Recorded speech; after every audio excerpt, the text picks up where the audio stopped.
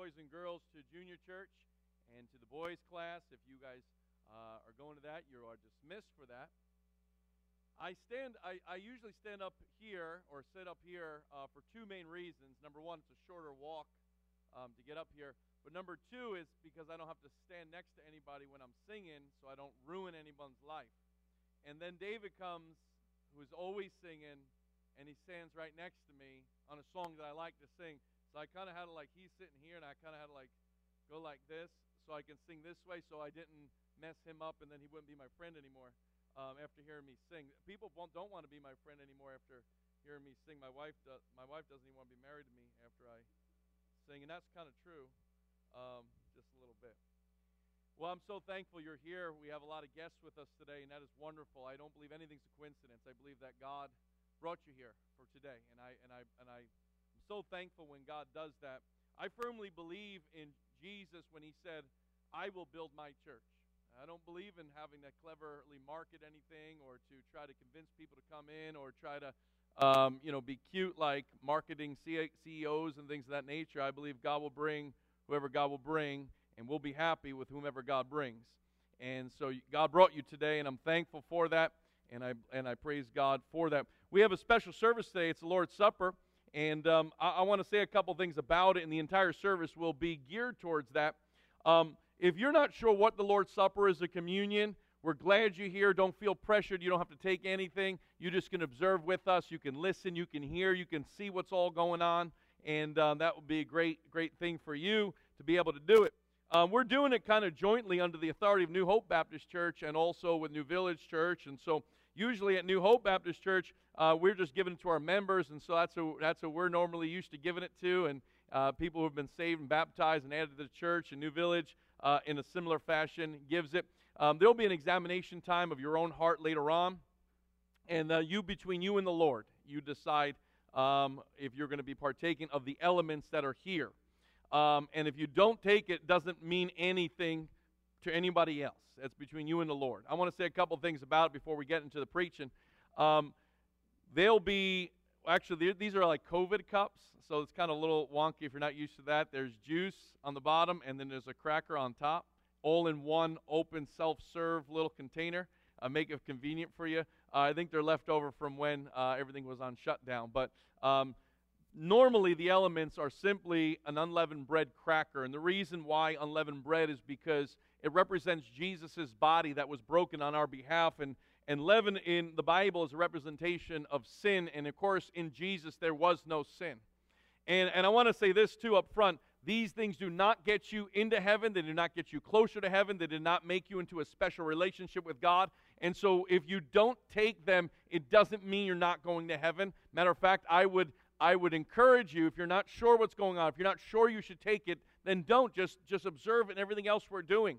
It does not get you into heaven any which way. But the unleavened bread represents Jesus' body that was broken. And no doubt on the cross, he went through torture and suffering for our sin.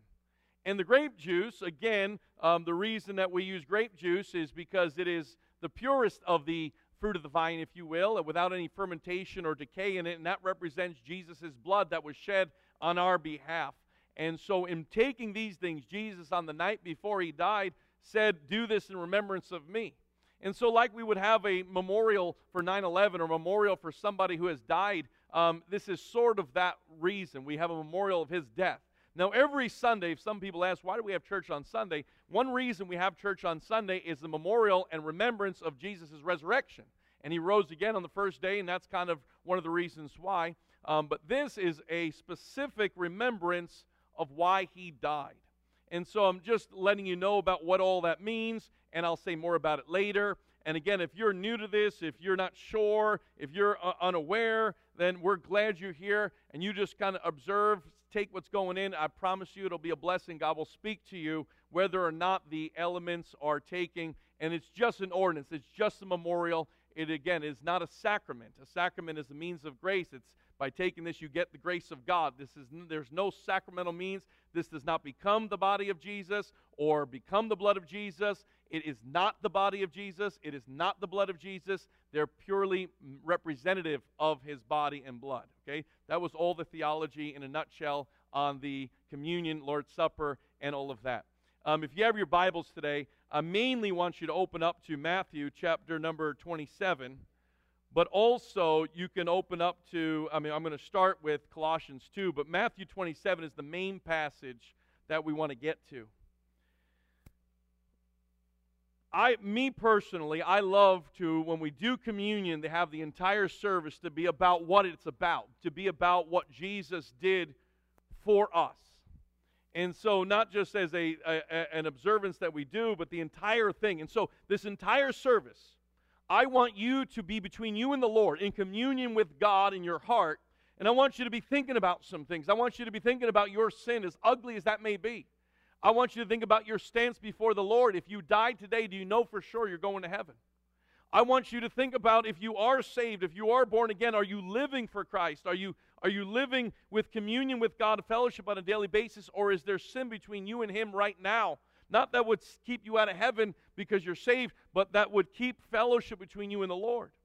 And if everything else is, all things being equal, everything else is going well, and you are communing with God, and you're saved, and you know you're going to heaven, and there's no open sin that you can think of, I want you really to focus on what Jesus did and the why He did it.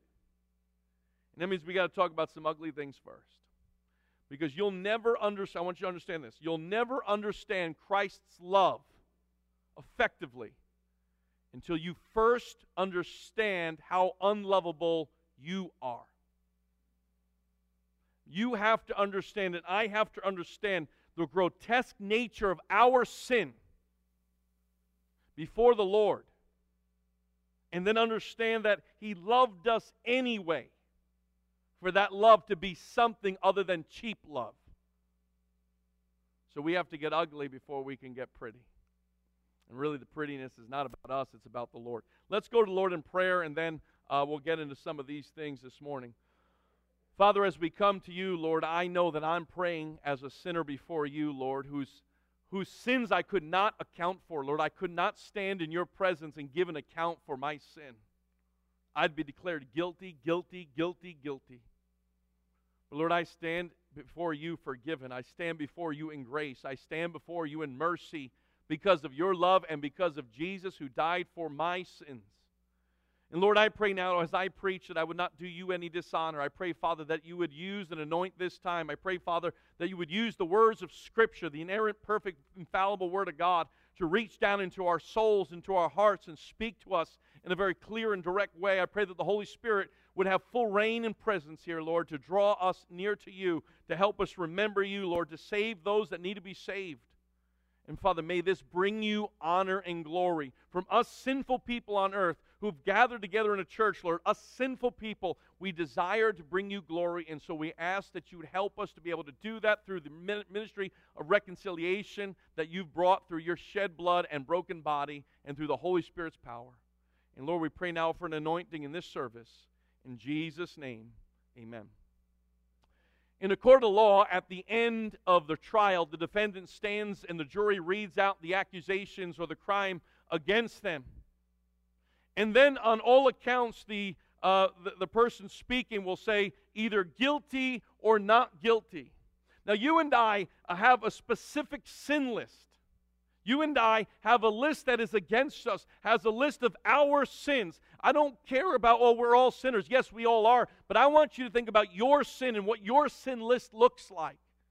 I would dare say that if we were to list out your sins in a Word document, and if we were to list out my sins in a Word document, it may very well fill up 500 gigabytes of storage and more. And I'm not trying to be cute or clever. I'm meaning that. I mean every thought you've ever had that is in violation of God, every word you ever spoke that was proud, that was rude, that was unnecessarily critical, that was profane, or was vile, every thought you've ever had that was against the nature of Christ, everything you've ever done that would be sinful and trespassing and vile and horrible, every single thing, we do it on a day-by-day basis multiple times. a list that would, dare say, might wrap around the world. And no doubt you have sins that you're sick of in your own life that you can think back of and say, man, I'm sure glad no one knows about that. I'm sure glad no one knows I thought that. I'm sure glad no one knows I did that. I'm sure glad no one knows that I spoke that. But I want you to know, God knows. Revelation chapter 20, verse 12, I want to read this verse to you. The Bible says, and I saw the dead, small and great, stand before God. And the books were open, and another book was open, which is the book of life. And the dead were judged out of those things which are written in the books according to their works. We're told there in the book of Revelation that every man will stand before God. This is the great white throne judgment. But every man that is in the context of this verse will stand and give account for every single thing according to the works. Every single sin, they will be judged before the Lord. He knows it all. And that list will come, and as long as the list is, it will come back. And on every account, those who stand before God at the great white throne judgment, those that stand there and look at that list, and they go through it, and on every account, there's going to be guilty, guilty, guilty, guilty, guilty. There won't be a single person at the great white throne judgment that will be declared innocent. Every single thought, action, moment, idle moment, wandering eye, selfish motive, greed, anger, lust, every single gossiping story, every judgmental, condemning thought you've ever had, all of them before the Lord, guilty, guilty, guilty. And the Bible goes on to say that right at the end of that and these were not found written in the book of life, and whosoever was not found written in the book of life was cast into the lake of fire, which is the second death. You and I and everybody in this world has a sin problem. We sin on a multiple times basis every single day, and even one sin makes us guilty of hell. And every day we live, the guilt mounting against us grows larger and larger and larger and larger. And our eternal destination goes closer and closer and closer and closer. Then one day, Jesus comes in and takes that list of crimes. Now, if you've been saved, I'm talking to you now. I want to tell you this. If you've never been born again, if you've never called on Jesus as your Savior, I want you to understand that the list of sins against you, guilty, guilty, guilty, all stands before God. And there's no escape. There's no way to avoid that judgment in your own power or when you get to the great white throne judgment. But for you and I who have been born again, for you and I that have been saved, for you and I that have called on Jesus to save them, I want to read to you a verse that was spoken by David just a little while ago. One day, you and I who were saved, Jesus came and took that hard drive, came and took that list of sins against us, came and took that judgment. I want to read to you what it says. Colossians chapter 2, verse 14. And I love how the King James says it here. Blotting out the handwriting of ordinances that was against us. Took that list that was against us and started blotting it out, started smearing it out, started putting ink all over it, crossing it out. I remember when we were teenagers, if we'd write letters to each other and we didn't want anybody to read, you'd go this way with the marker, and then you go this way with the marker, and then you go this way with the marker, and then you go this way with the marker. Because if you just went this way, somebody will try to look through and, oh, I know what he said. We try to blot it all out so nobody can see it. And the Bible here tells us, Paul tells us that Jesus, when you got saved, he took that list and he started blotting out every ordinance that was written against you, every single thing that you would stand before God in guilt. He took every list, every accusation of the devil, every single sin you ever done, all of our guilt, the sentence of the lake of fire. He took it out of the way. Look at the next part of the verse. Which was contrary to us, and took it out of the way, nailing it to the cross. You first have to understand that there was a handwriting of ordinance against you. There was a long list with your specific sins on it, written before God. And then one day when you called on God to save you, whosoever is called upon the name of the Lord shall be saved. When you called on God to save you, he took that list and he blotted it out and he nailed it to the cross. And he says it does not exist anymore. It does not exist. The blood that he shed was spilt on it. And there's not a one. He's the judge. There's not a one that can bring accusation and say, but what about? He say, what accusation? And friend, like I said earlier, if you're here today and you're not sure you're going to heaven when you die, I want you to understand Jesus stands before you today, offering you up His blood to blot out the transgressions that were against you. If you sit here today and you say, man, my sins are long, and I don't know if I'm going to get into heaven, and I've never been born again, I've never been saved, I want you to understand that Jesus stands here today in your heart and invites you and says, I will take the handwriting of ordinances that were against you, and I will blot them, and I will nail them to the cross. That's the reason I came. You can be born again today. But Jesus took it out of the way and nailed it to the cross. I love that the Bible says that He removes our sins as far as the east is from the west. And I want you to take a mindedness of what that even means. That's not like saying, let me put my sins over in America in the west, and I'll put the other set over there in the east, and I'll separate them as far as the east is from the west. No, you've got to understand something. The Bible says that the earth is a circle. And if you were to take a globe and you were to head east on a globe, right? You were to head east on a globe, you tell me when you start heading west. And the answer is never. If you start heading west on a globe, you'll never head east. You'll always be heading west. If you head east, you're always heading east. If you're heading west, you're always heading west. That's the concept, that when He took our sins out of the way and He separated far as the east is from the west, it means they would never meet again. The Bible also says that He remembers our iniquities no more. I love the fact that the infinite God in heaven, who knows everything, has chosen to remember my sins no more because of the blood of Jesus Christ and because of the broken body. If you're born again, if you're saved, He took your sins, the ones you don't want anyone to know about, the ones that made you guilty before God, and He took them out of the way, and He remembers them no more. Satan surely remembers them. The people we sin against surely remember them. We remember them. But the Bible says that God remembers our sins no more. And that is the message of the cross, that we're no longer guilty. Our guilt has become Christ's guilt. And they have become His sin. He became sin for us who knew no sin, that we might be made the righteousness of Christ in Him. We've been set free. His righteousness in my account, my sin in His account. My guilt and my sin is no longer on my account before the Lord, it's in His. And when God the Father sees me, He sees me clothed in righteousness of Christ. That's the message of the cross. That's the message of salvation. That's why we remember what Christ has done. I stand to you here today not worthy, far from it, not qualified, far from it, not a good person before God, far from it. But I stand to you today forgiven by Almighty Jesus Christ and His blood and broken body on my behalf. And that's why we remember what Jesus did. Now in the book of 1 Corinthians chapter 15, the Bible says this: Christ died for our sins according to the Scriptures, and was buried and rose again the third day according to the Scriptures. If I were to ask you what's the most important word in that series of words, of those verses, He died for our sins according to the Scriptures and was buried and rose again on the third day according to the Scriptures. That's 1 Corinthians 3 and 4, I believe. A lot of people might say died. A lot of people might say resurrected. A lot of people might say Scriptures. I'm going to tell you right now what is the most important word there, and it's probably one of the most insignificant words in there, but it's the most important one, and it's the word for. Why for? Because He died, what? For my sins.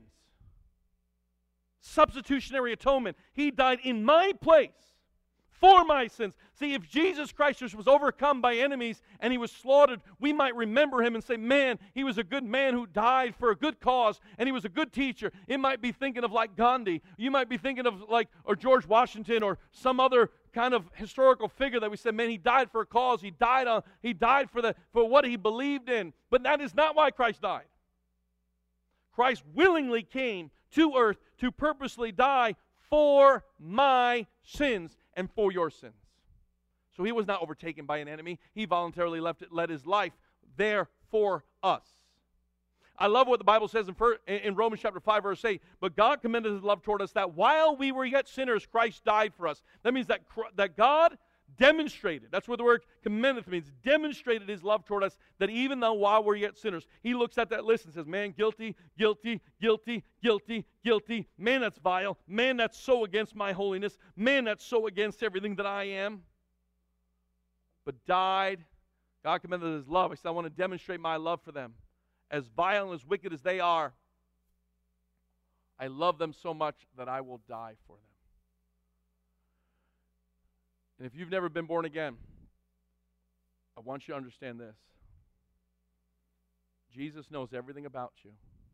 Everything you hide, everything you're ashamed of, everything in your present, everything in your past, and everything that you've yet to do that would be a violation of God. And let me tell you a little secret. He loves you anyway. And He doesn't just love you as in, be my Valentine. He loves you in that He voluntarily left His throne in heaven, the King of Kings, and laid down His life for your sins and for my sins. And He says, whosoever shall call upon the name of the Lord shall be saved. You might feel, I'm without hope, I've done too many bad things. You're not without hope. Christ stands before you and says, I died for that very thing. Just come to me and trust me. And you and I who have post-cross means we already got saved by the cross, by the broken body and by the shed blood of Christ and by what He did for my sins and faith in that alone. Faith and trust in Christ alone. We look back and say, there's nothing that I want to remember more than that. There's nothing that drives me to want to serve Him more. There's nothing that makes me want to live a dedicated whole life for Him than what He did for me.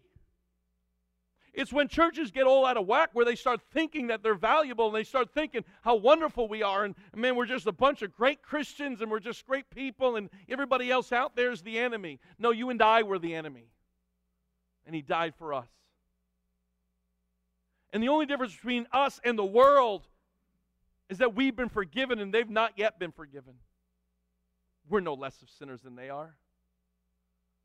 But Christ died for that very purpose, for our sins.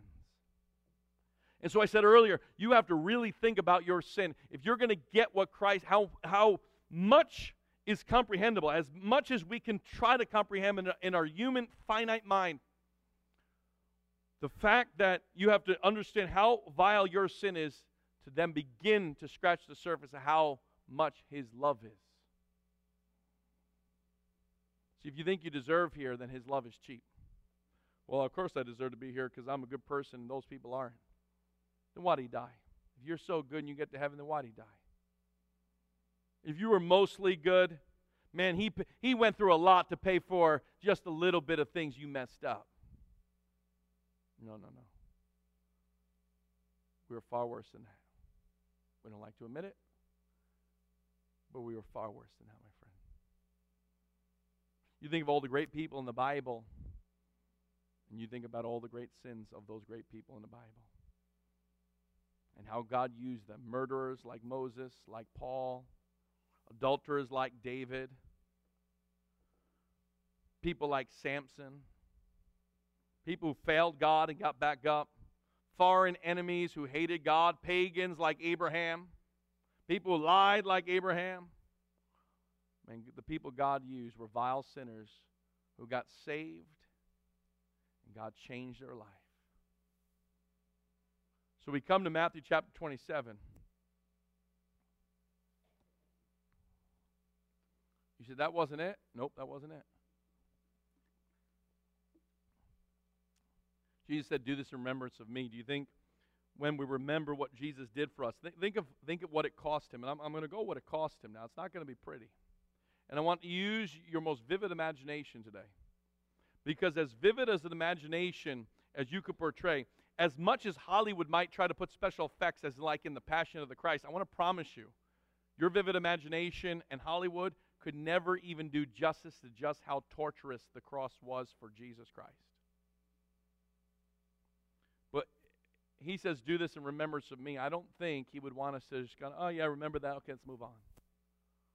I think it's time we sat, and we contemplated, and we thought through, first my sin, but then what He did for my sin. And can I also tell you this? He didn't have to. God the Father did not have to send God the Son. He chose to. Matter of fact, I said this a few weeks ago. God knew that the minute He created man, it would eventually cause the death of His Son and what caused the separation while on the cross, and He still created us. It didn't occur to God later on, man, I created these people, now my son's going to die. He's infinite in wisdom and knowledge from eternity past. And the Bible says that Christ was slain before the foundations of the world. God knew what would happen. And He chose to create us anyway. And He chose to love the vile person we are. I love the hymn, and the modern lyrics of the hymn have been changed. The modern hymn says, died for a sinner as I. But the first writing of it says, died for a worm such as I. And worm does better because it's uglier than just sinner. Yeah, sinner. No, a worm such as I. So we come to Matthew chapter 27. You can cast your eyes down to verse number 22. Bible says, Pilate saith unto them, what shall I do then with Jesus, which is called Christ? Jesus had been arrested. He'd been betrayed by Judas, one of the ones that had walked with him for 3.5 years in his public ministry, one of the ones that had seen the miracles, one of the ones that had seen Peter walk on water, had just recently seen Lazarus raised from the dead, had seen the blind being given sight and the lame walking again and the deaf to hear. He knew the words of Jesus and yet betrayed Christ. And now Jesus, in the early morning hours of this day that he knew was coming since before eternity, he knew this day was coming, and now it actually came. And he's been arrested, and he's been given over to the governor of that region of Rome, Pilate, Pontius Pilate. And I love how people blame Pontius Pilate like it was his fault. Now, it is his fault, but let me say something. Oh, man, Pilate did wrong, and I can't believe this, and they blame him. A lot of people blame the Jews. Oh, they yelled, crucify him, and we'll see that. But my friend, you cannot escape the very nature of who it is to blame, and that is you and I. It is our sin. It was not Pontius Pilate, because if it wasn't Pontius Pilate, it would have been someone else. And it wasn't the Jews, because if it wasn't the Jews, it would have been someone else. And he came into his own, and his own received him not. But to the many as received him, to them that became the sons of God, even to them that believe on his name. It was your sin and my sin that nailed him to the cross. But here he is, standing before Pilate. What shall I do then with Jesus, which is called Christ? And they say all unto him, let him be crucified. And the governor said, why? What evil hath he done? But they cried out the more, saying, let him be crucified.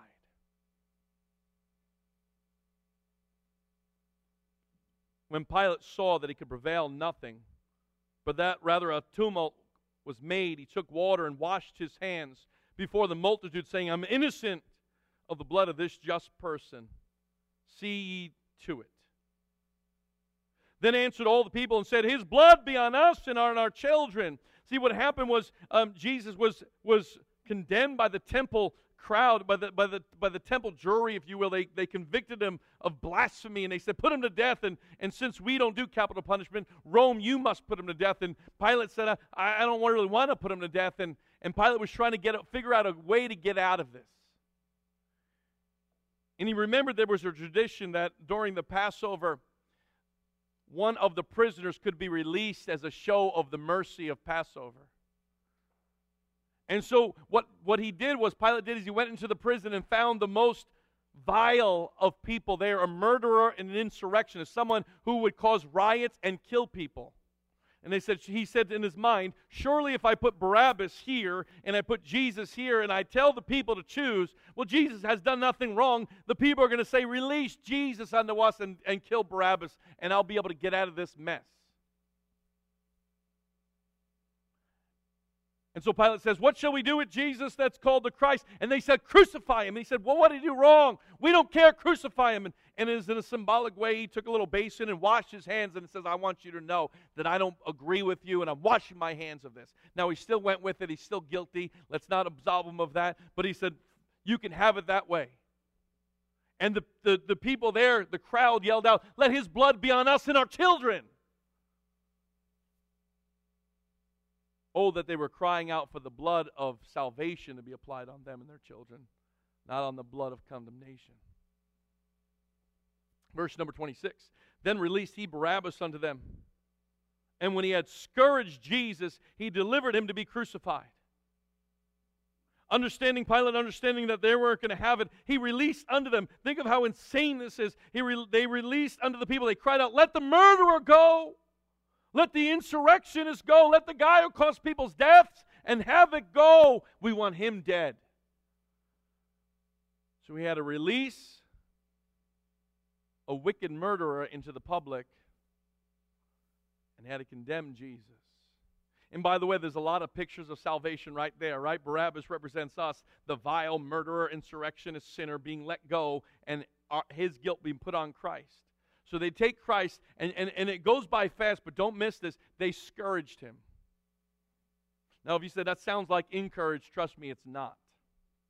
Scourge was being beaten with the cat of nine tails. They would take a leather strap that had 9 different ends of the whip on it. So it was a whip with leather straps, and they would tie in pieces of bone and shards of rock and shards of glass and things, pottery, things of that nature.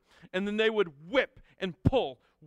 And so it would wrap around your back. The whipping of the leather would hurt, but then the pulling of the shards would tear out ribbons of flesh each time. And so when the Bible says that it was just scourged and then they let him to be crucified, understand this was a beating where the Bible says had there been one more whoop, he'd die.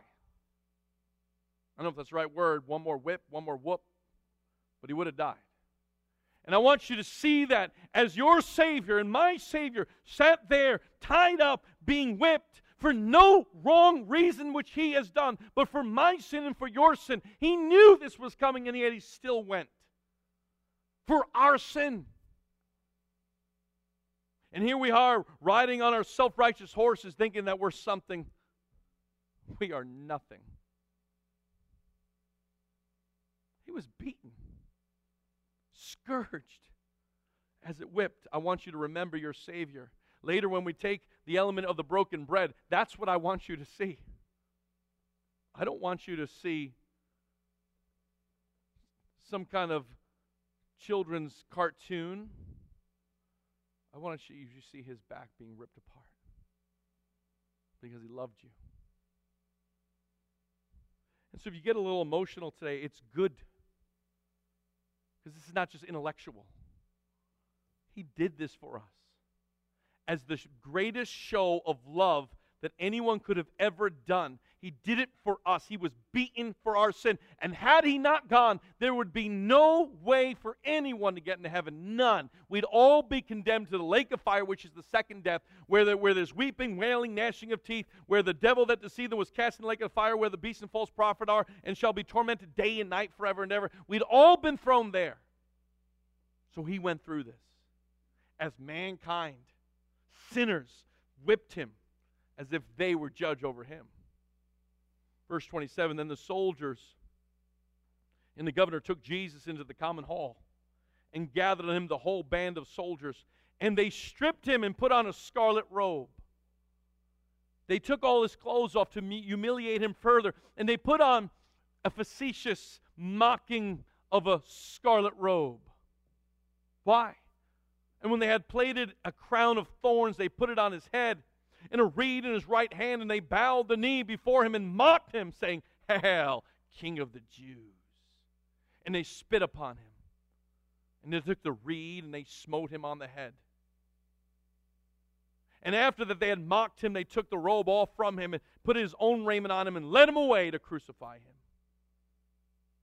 The soldiers wouldn't have it just, let's execute this man with dignity and honor. No. They would mock him. They stripped him naked. They put on a scarlet robe as this to mock him with that. Then they took a crown of thorns. Now it wasn't there, and I've read different reports on this and conflicting reports, but some have estimated that that the crown of thorns may very well have been poisonous.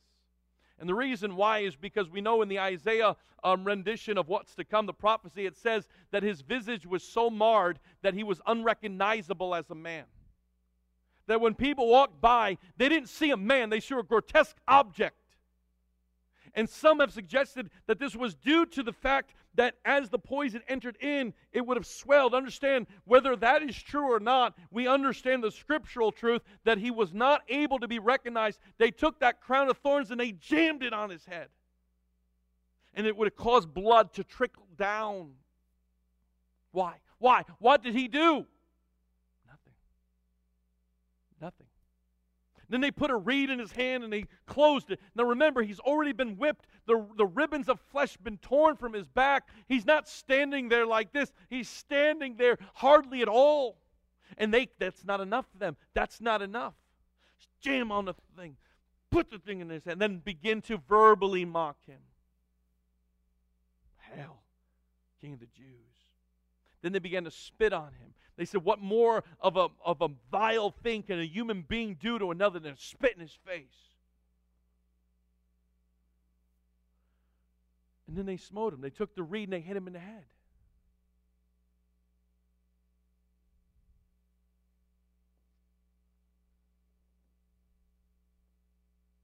We can start gathering. How evil are these people to do this? We can do that.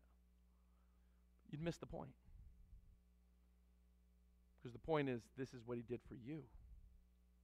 Not what they did to him, but what he did for us. He's God in heaven. In the book of Revelation, all of heaven bows down before him.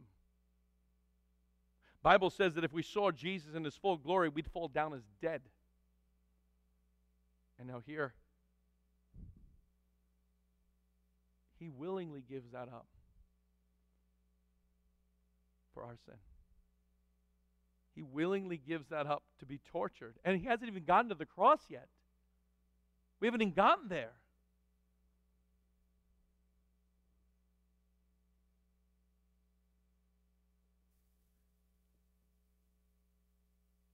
So they led him away to be crucified. Verse 32. And as they came out, they found a man of Cyrene, Simon by name, and they compelled to bear his cross. When they were come unto a place called Golgotha, that is to say, a place of the skull, they gave him vinegar to drink mingled with gall. And when he had tasted thereof, he would not drink. Understand this, I mean, it goes by so quickly, but if you read the synoptic accounts of the Gospels, we understand that Roman execution required a man to carry his own cross, and this is what's meant by take up your cross and follow me. The man had just been beaten, where the Bible says if he had gotten whipped one more time, he would have died. And now he's just been mocked, hit on the head, spit in the face, derobed, crown of thorns. Carry your own cross. And what would happen, they would carry the cross beam. There was already another part that would be put there later on, but they carry that cross beam, or sometimes it'd be the entire thing. And putting that, now think about fat, wooden, non-sanded. If you just want to add another element on his back that's already completely shredded. Now, the worst that's ever happened to my back is a really bad sunburn. I'll tell you another time, my mom's back was blistered with 2nd and 3rd degree burns from something, had to get airlifted to a hospital. Her back was like that. And she said when she was in the hospital that every day as the blisters came back, they had to scrape away the blisters, and it felt like someone was scraping glass. And yet what happened to Christ was worse. And now carry your own cross. And he couldn't.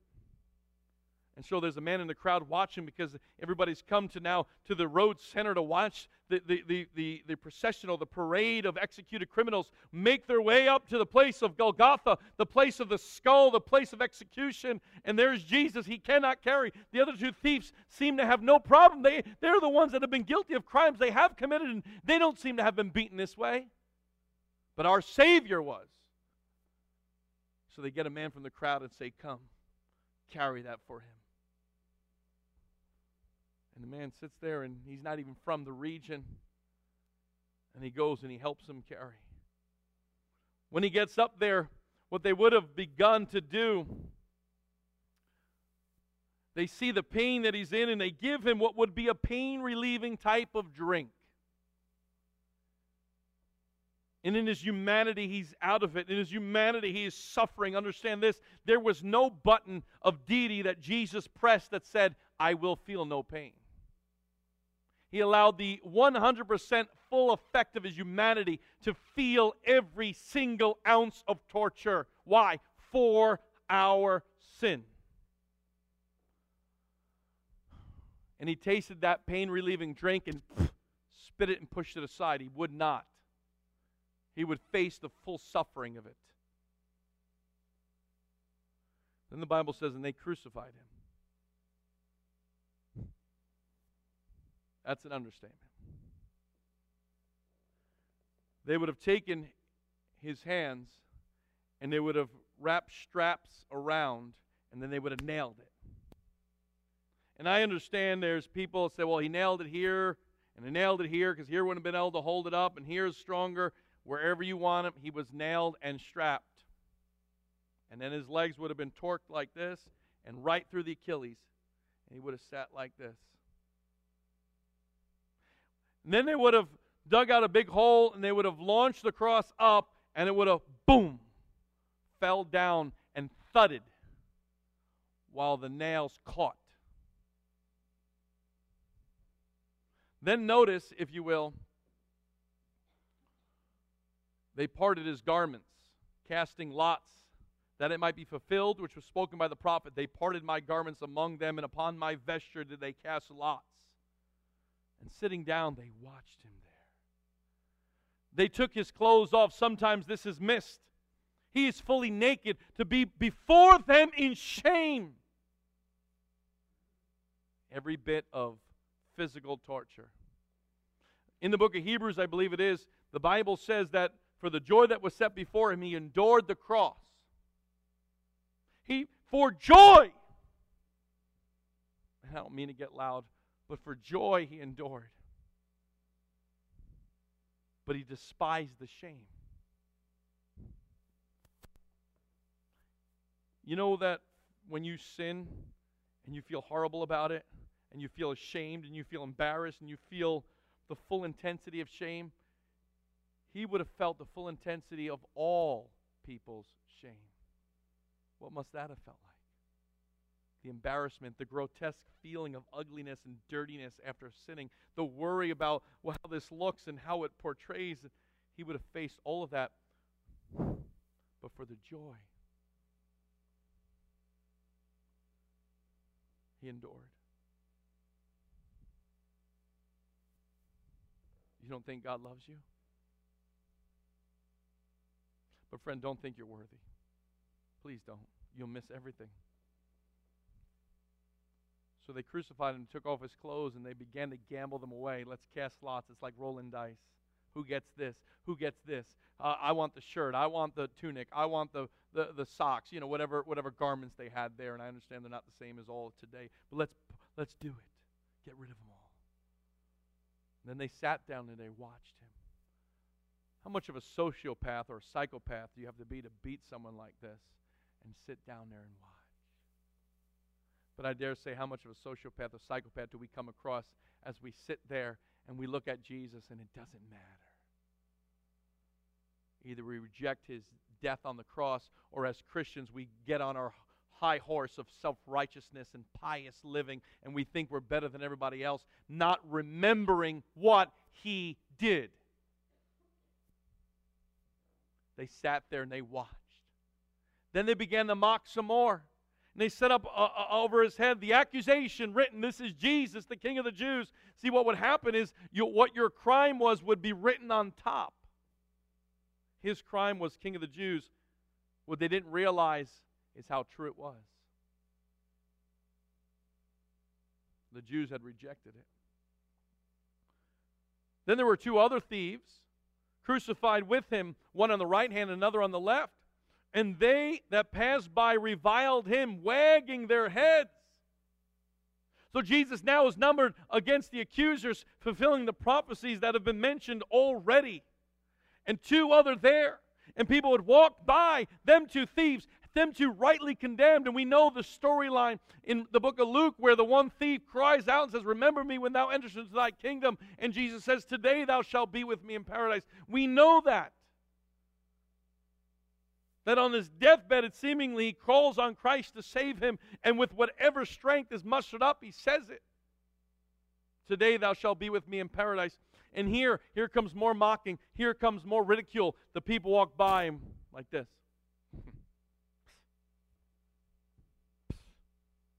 We thought. They thought. That literally feeble, bloodied, swollen, doesn't look like a man. And people still walking by reviled him. And we know the Bible says this, when reviled, revile not again. I love that old Christian song. He could have called 10,000 angels to destroy the world and set him free. But he died alone for you and me. He sat there on a cross fully suffering. And if Satan could get in his ear, Satan would have cried out, why don't you call him? Why don't you call the angels? But had Jesus did that, we'd all still be lost in our trespasses and sins. So he endured the shame, the ridicule, the mocking, externally, internally, as he took on our sins, the physical devastation. And understand this about the cross. People didn't die of just pain. Most often, a medical description of the cross will give cause of death suffocation. Because what would happen as they were on the cross like this, their body would weaken, their shoulder fibers and muscles and ligaments would begin to tear, and they would sink down, and they would not be able to breathe, and they'd have to pull themselves up and sink back down. And so all the while, his body has been broken, and his blood is being shed, and all of this is happening. He's still got to muster up just enough strength to take a few breaths when he would speak out. And we know there are multiple sayings that he said on the cross, like, I thirst, and behold thy mother, and into thy hands I commend my spirit, and today thou shalt be in paradise, and a few others. He would have had to really muster up whatever strength he had. And again, he wasn't pressing any deity button to alleviate the physical destruction that his body was facing. So they began to revile and wag their fingers and heads, and they say this in verse 40, and saying, thou that destroyest the temple and buildest in 3 days thyself, if thou be the Son of God, come down from the cross. They began to mock him. If you're really God, then prove it. If you're really God, then come down from the cross. If you're really God, then prove it. And guess what, my friends? He was proving it. Because only his death could purchase our souls. Only his death could we be saved. See, if I died for you, it might be a nice gesture, but my death will not purchase anything for you. Maybe even if I saved your life, I died in your place. At best, my death would cause you a few more years of life. But my death could never purchase your eternal life. Only his. So we move on. Verse 41, likewise also the chief priests, mocking him with the scribes and elders, said, he saved others. Himself he cannot save. If he be king of Israel, let him come down now from the cross, and we will believe him. He trusted in God, let him deliver him now. If he will have him, for he said, I am the Son of God. The thieves also which crucified with him cast the same in his teeth. Even now the religious come on this, and it says the chief priests, the ones that are in charge. And the scribes, the ones that are copying down from one papyri to the other, and they're writing down, they'd be experts in the law. This man thinks he's fulfillment of these prophecies. Prove it to us. If you come down, we'll believe. No, my friend, this once happened with Luke 16. If they believe not Moses and the prophets, neither will they believe one come from the dead. Jesus literally was in their face, had taken 3.5 years to prove it, and will even spend the next 40 days in post-resurrection, and people will still go on in the blindness of their unbelief. They would not believe he'd come down. But they mock him, they tempt him, they ridicule him, they shame him. And here the other criminals start their chatter. Verse 45, now from the 6th hour there was darkness over all the land unto the 9th hour, in this 3-hour span, complete darkness. For the Son of God, for God in the flesh, for the King of kings and Lord of lords, was taking it upon him the fullness of all our sin. And about the 9th hour, Jesus cried with a loud voice, saying, Eli, Eli, lama sabachthani, which is to say, my God, why hast thou forsaken me? You can picture in your mind the first time in eternity past or eternity future. It seemingly is that the Lord, God the Father, turned His back on the Lord God the Son because He was paying for our sin, and a holy God, a thrice holy God, holy, holy, holy, a thrice holy God could not stand to look at what was the vile sin. It wasn't that Jesus was forsaken because He was beaten and ugly. He was forsaken because of the intensity of our sin. Some of them that stood there when they heard that said, "This man calleth for Elijah." And straightway one of them ran and took a sponge and filled it with vinegar and put it on a reed to give him the drink. The rest said, let us see whether Elijah will come to save him. Jesus, when he had cried with a loud voice, yielded up the ghost, which is just a euphemism of he died. And behold, the veil of the temple was rent in twain from the top to the bottom, and the earth did quake, and the rocks rent. Understand this was a phenomena, this was a supernatural occurrence, for God died that day because of our sin. And the temple veil was ripped from the top, not from the bottom, as somebody would be able to grab it. From the high heights of the temple, ripped down from there, the rocks broke, earthquake shattered. For our sin. And the graves were opened, and many bodies of the saints which slept arose, and that's a weird phenomena there, and came out of the graves after His resurrection, went to the holy city, and appeared unto many. Now with the centurion that they were with, and watching Jesus, saw the earthquake, and those things which were done, they feared greatly, saying, truly, this was the Son of God. Though those people mocked and ridiculed and shamed, there were some there that were being drawn in. Some there whose sins were being dealt with. Some there who can taste the love of Christ. And their mind began to apprehend. Their soul began to apprehend. Their faith began to take hold. Truly, this was the Son of God. And many women were there, beholding afar off, which followed Jesus from Galilee, ministering unto Him. And among which was Mary Magdalene, the Mary, the mother of James and Joseph, and the mother of Zebedee's children. And when the evening was come, there came a rich man of Arimathea named Joseph, who also himself was Jesus' disciple. He went to Pilate and begged the body of Jesus. Then Pilate commanded the body be delivered, and when Joseph had taken the body, he wrapped it in clean linen cloth and laid it in his own tomb, which he had hewn out in a rock, and he rolled a great stone to the door of the sepulchre and departed. And there was Mary Magdalene and the other Mary sitting over against the sepulchre. God had died. Surely not God the Father. Surely not God the Holy Spirit, but God the Son had died.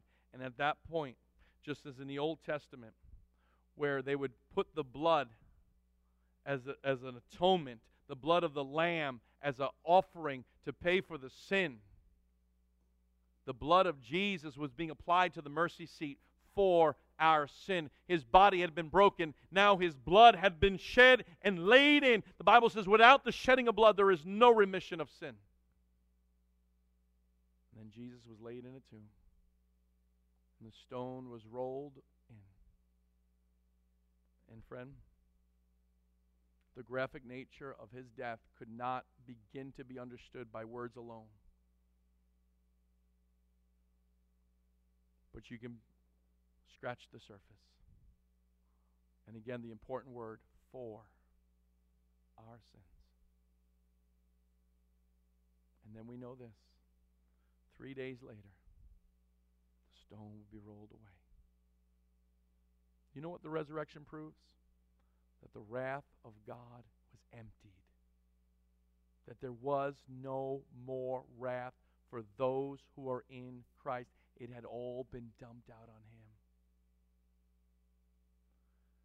And this He did for us. So as we begin now to enter into this next phase of today's service, why do we go over all this? Why do we talk about it?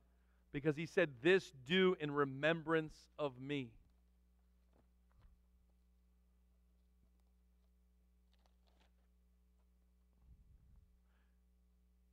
He died for our sins. And number one, if you're not sure you're going to heaven, today is the day I want you to consider that. And if you would, we would love to help you to call on Jesus to save you. Christian, if you've been like a prodigal son and you're out in the far country wandering, today's the day I want you to hear His love cry out into that journey and bring you home. Come with me, my son. Come live with me again. And if you're born again and you are living for Christ, then I want you to really sit on His words of what He did for our sins. That gives us even that right to live for Him. But you have to know how ugly you are. I want you to think about that, or those handwriting of ordinances that are against you, the things that only God would know. And He knew it and died for you anyway because He loved you. 1 Corinthians chapter 11, verse 27. The Bible says, and now this is important, I want you to understand this and I'll explain it. The Bible says, whosoever shall eat this bread and drink this cup of the Lord unworthily shall be guilty of the body and blood of the Lord. But let a man examine himself, and so let him eat of that bread and drink of that cup. For he that eateth and drinketh unworthily eateth and drinketh damnation to himself, not discerning the Lord's body. For this cause many are weak and sickly among you, and many sleep. For if we judge ourselves, we should not be judged. The Bible says there that before these elements are to be taken, there ought to be an examination. This is not to get you not to take it. This is to encourage you to examine your heart. Number one, have you been saved? If you've not been saved, just watch. It's okay. This doesn't save you. Are you under leadership of our church? We have the authority kind of only over our people. If you're a Christian and you're kind of not living right, then you have two options. In this examination time, confess before the Lord and get right. The Bible says if we confess our sins, He is faithful and just to forgive us our sins and cleanse us from all unrighteousness. If you've not been living right, confess it before the Lord and be cleansed and then partake. If you have no desire to get right, you have no repentance in your heart to get right, you kind of harbor in sin and you don't care, my recommendation is don't take. It's okay. Still think about Jesus. Still think about what He's done. Still hold on that. But don't take it. The Bible says that some in that church were taking it flippantly. They were like, "Oh, I'm hungry. Let me eat some. Oh, I'm thirsty. Let me drink some." And they didn't really care to honor the Lord in their hearts. And the Bible said that some of them were even caused to be sick by the Lord's judgment over that. Now, I'm not saying you're going to get sick or die. I'm just telling you what the Bible says. I'm saying if you examine yourself before the Lord and He puts on your heart to take it, then take it. But if you don't take it, it doesn't make you a horrible person. You say, I don't know if I'm ready this week. That's okay. But if you are, take. No one's going to police it. No one's going to tell you no. The Bible says, let a man examine himself. So if you're not living right or you're not saved, just watch.